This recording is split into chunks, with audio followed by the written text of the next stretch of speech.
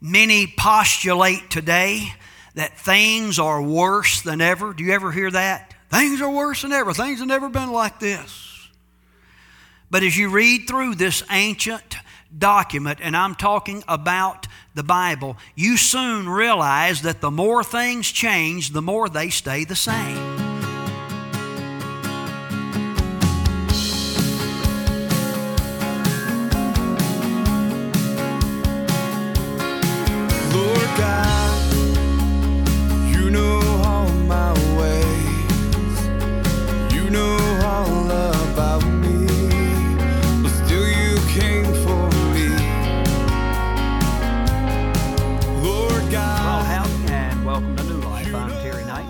Here at New Life Community Church. I thank you so much for turning us on, tuning us in, and I trust the Lord's going to bless us all over the place as we fellowship together here for the next several moments.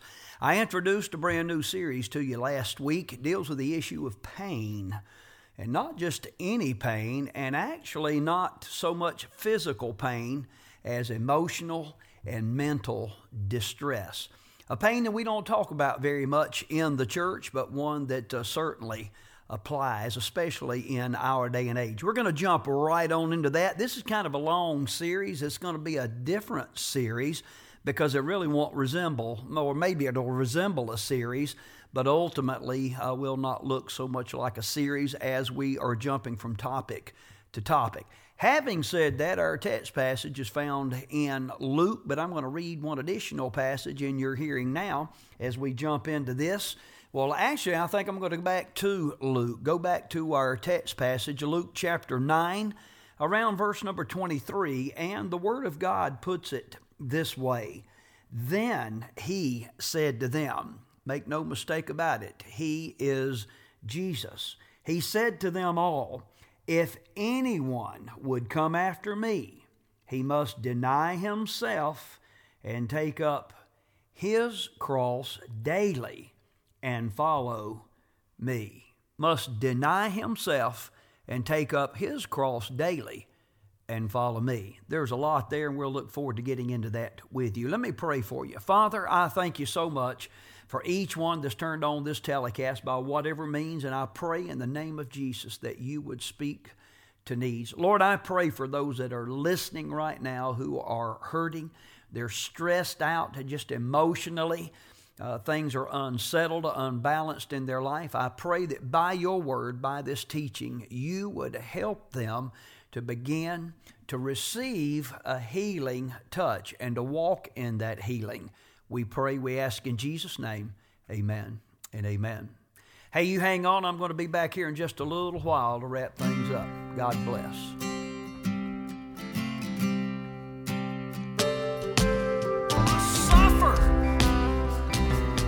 Many things and be rejected by the elders, chief priests, and teachers of the law, and he must be killed and on the third day raised to life. Here's something I want you to understand, my friends. You cannot just claim to be the Savior of the world or God's anointed. You have to prove it. Are you with me? You can't just make that claim. I'm the Christ. I'm the anointed one. You have to prove it. Let me see your eyeballs. Jesus the Christ did prove it. He proved it. He met the criteria, and it was important for them to know and understand that.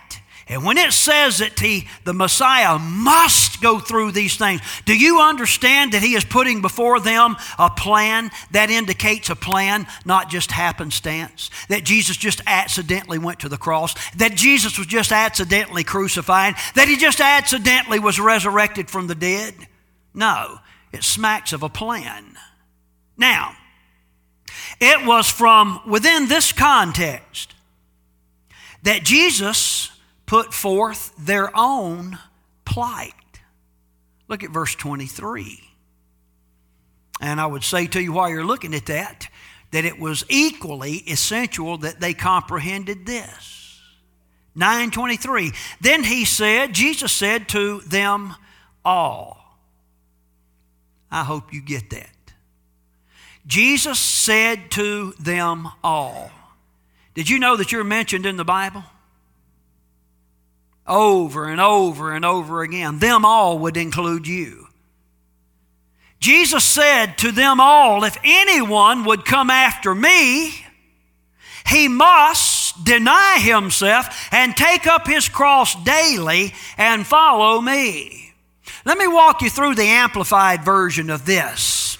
And he was saying to them all, if anyone wishes to follow me, that is, as my disciple, he must deny himself. What does that mean? Set aside selfish interests. Pastor Terry tells you that all the time. And take up his cross daily, expressing a willingness to endure whatever may come, and follow me, believing in me, conforming to my example in living.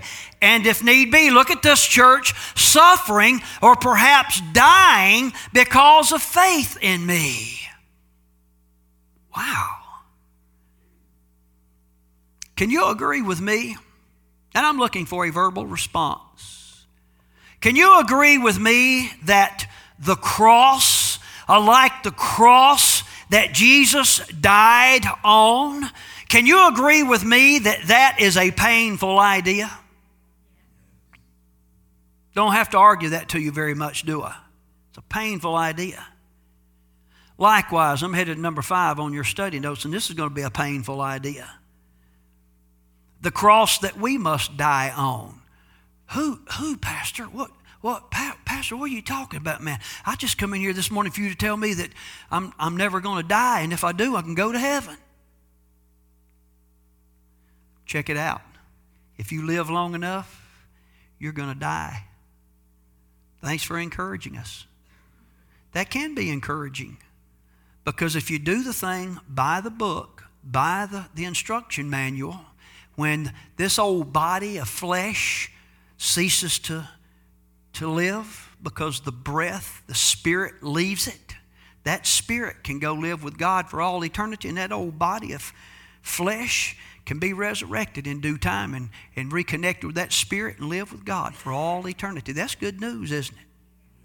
But listen, in the stinking now and now, this is important to understand, the cross that we must die on. I'm talking about the cross of service, the cross of self-sacrifice. Oh, what a popular topic that is on your average television evangelism program today. The cross of self-sacrifice, which presents to us, watch this, a lifetime of awkward, stressful, often debilitating experiences. That too is a painful concept. It's a different pain.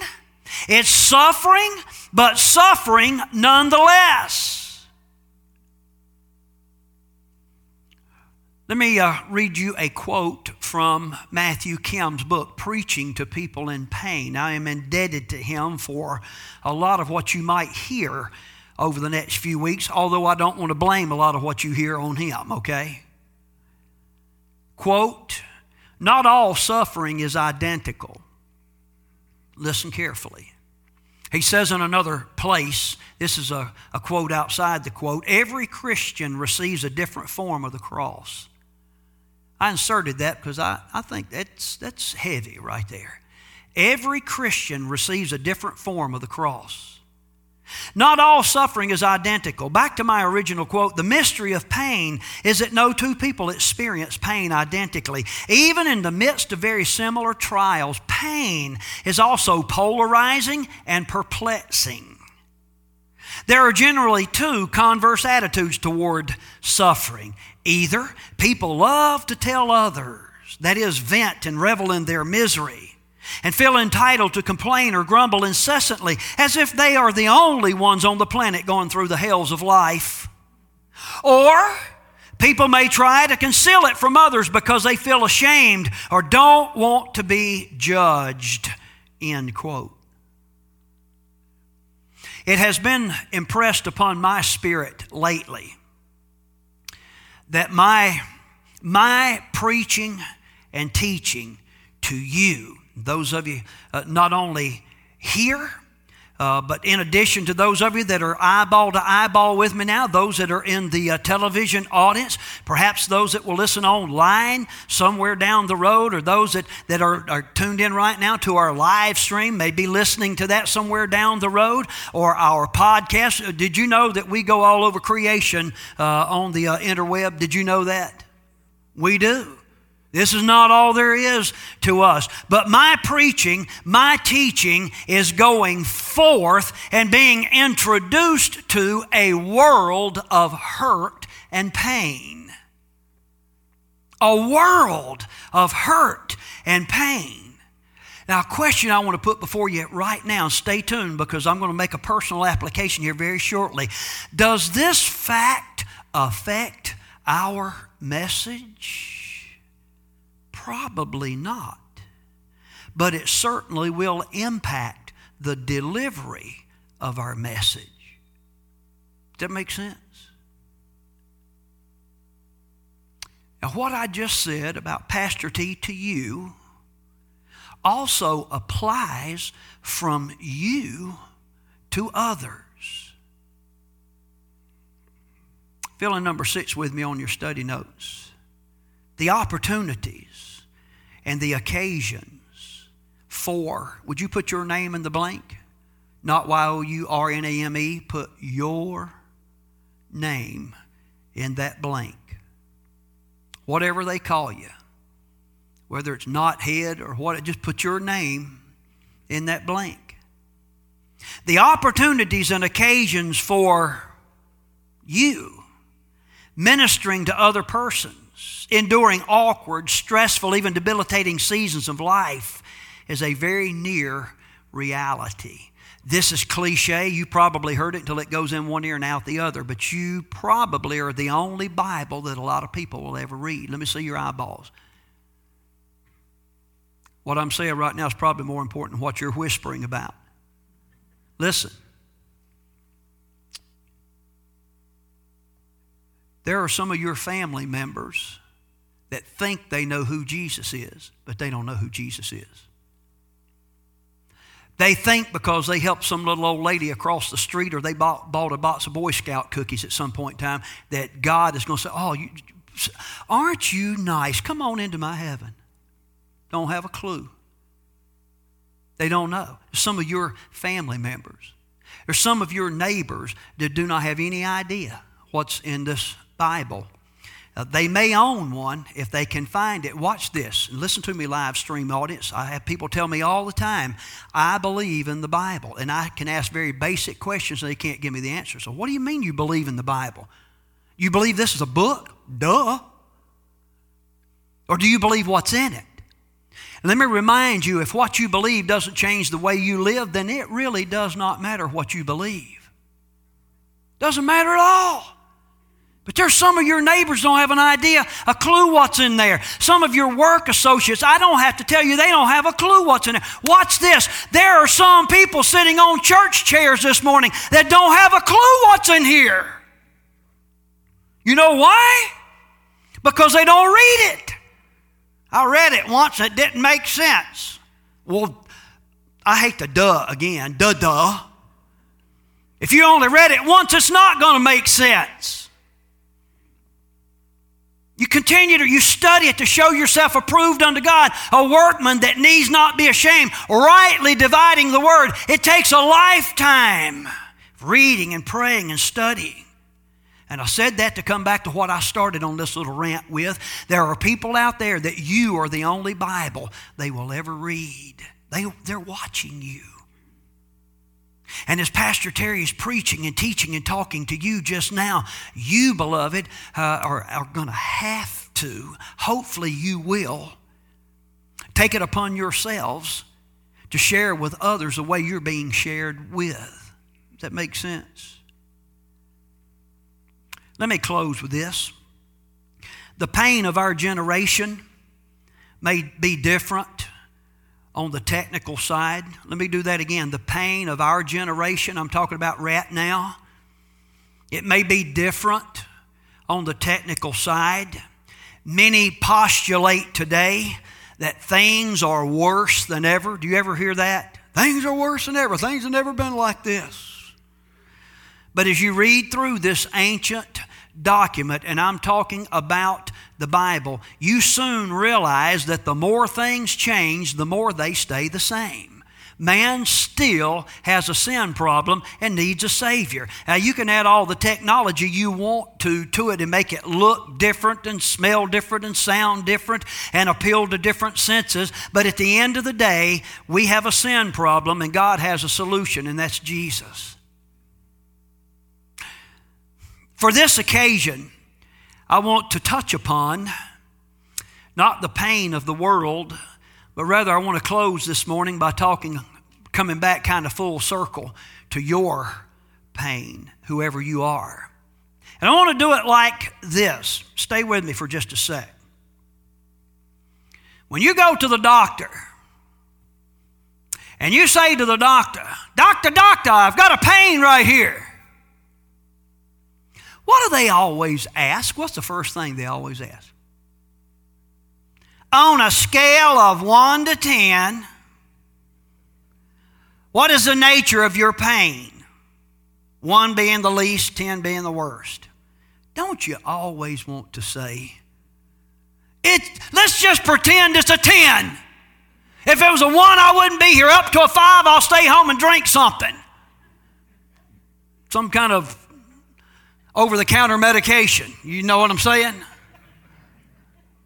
Let's just pretend it's a 10. Give me a shot. Give me a pill.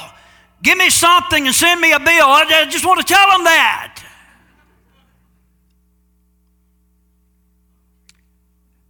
There's a little gizmo drawn on your study notes for number 7. You don't have to fill in anything. But it's just to kind of put before you this level of pain thing.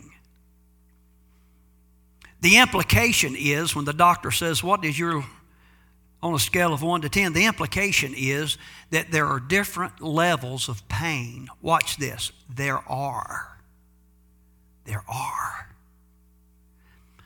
I'm telling you this for a reason. Every Sunday when you see me standing up here, I have this level of pain between L4 and L5. But it's certainly not the pain that I had many, many years ago prior to my surgery. There are different levels. I just tell you that to stress that to you. Are you with me? Different levels of pain. Now here's a point. Even if your pain level is a 1, regardless of the category or the application of the pain, if your pain is a level 1, you would rather it would be 0. Can I get an amen right there? Or better yet, perhaps on the positive side of feeling great. Or being completely devoid of the pain. Took you there to take you here. There are also differing levels of suffering. And this is where it's really going to come home to you this morning, church folks. Different levels of suffering. I would be wont to say that nearly every one of you looking back at me right now, you are enduring some level of suffering. Some level. Something that you're dealing with. And for some of you, men in particular, men don't like to talk about this. So to push it down, push it down, push it down, push it down. You don't want to talk about it. You want to deny it's there, but it's there. Here's my point to you. Regardless of your level, God is concerned about your situation. God is concerned about your situation. Your aches and ills and your trials and tribulations, regardless the nature of them. How do I know that? Where did I come up with that? Pastor Terry, how do you make these things up? Let me tell you, I don't just believe that this is the Word of God. I read it. And when I do, I find things like I'm going to put before you right now. It's in Hebrews. Watch this. Paul was writing to a bunch of knuckleheads. Seems like they never got it right. In Hebrews chapter 4, verse 15, very scholarly letter, by the way. Many believe that it wasn't Paul that wrote it. I'm going to tell you, whoever it was, they were a human instrument. It come by way of Holy Spirit. So what's your point? Listen to Hebrews 4:15. It says it this way, and it sounds confusing, and I'll try to straighten it out for you. But what we read is, "For we do not have a high priest who is unable to sympathize with our weaknesses." Can I help you understand that by doing it this way? For we do have a high priest who is able to sympathize with our weaknesses. We have one who has been tempted in every way just as we are, yet was without sin.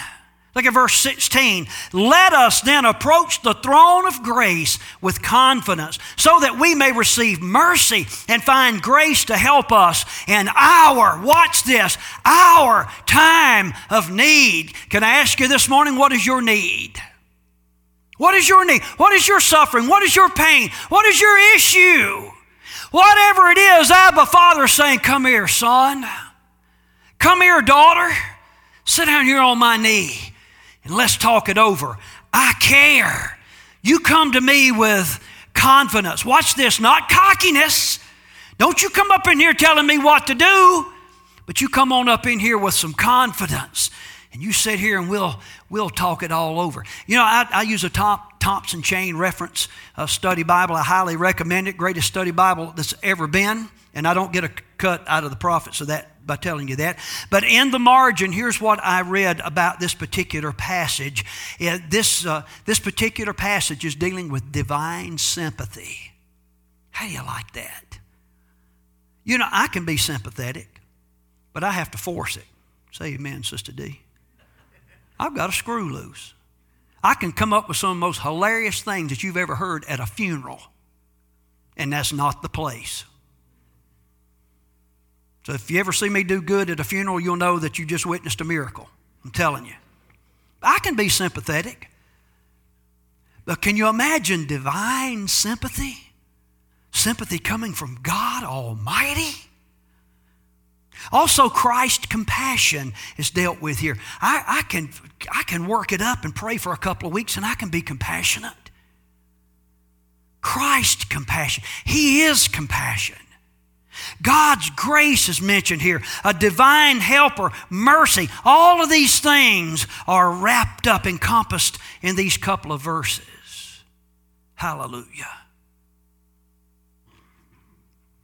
I was reminded of an old song this morning, and I went to a copy of an old hymn book that I borrowed from my home church.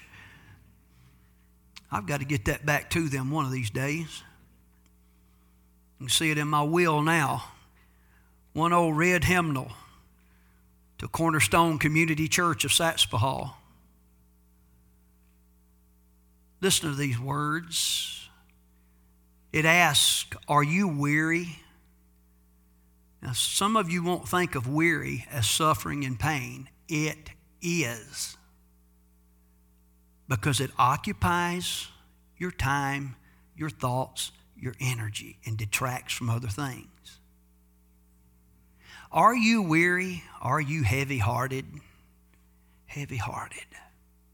Are you grieving over joys departed? Tell it to Jesus. Do the tears flow down your cheeks unbidden? Listen to this old preacher. You may not cry in front of anybody else, but I know people cry. Do the tears flow down your cheeks unbidden? Have you sins that to men's eyes are hidden? Tell it to Jesus. Do you fear the gathering clouds of sorrow? Are you anxious what shall be tomorrow? Tell it to Jesus. Are you troubled at the thought of dying? For Christ's coming kingdom, are you sighing? Tell it to Jesus. Tell it to Jesus. Tell it to Jesus. He is a friend that's well known. There's no other such a friend or brother. Tell it to Jesus alone.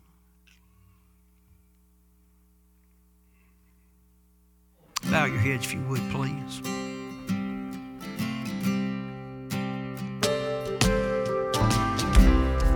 Beloved, that's going to conclude part one of this series. And I want to wrap it up tonight by saying this. I have been pastoring now for nearly 42 years. 42 years. I've been dealing with every kind of life situation that you can imagine.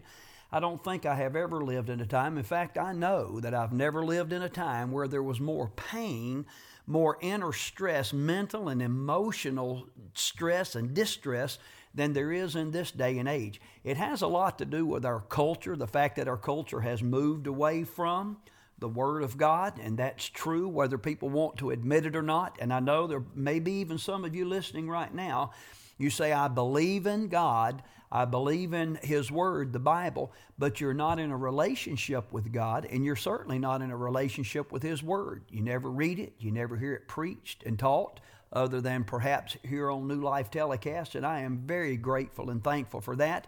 But I'm here to tell you the Word of God does bring healing to our soul. This is the answer. I know for some they say, oh, it just sounds like an oversimplification, and Pastor, you live such a rosy life and you just don't know what it's like out there.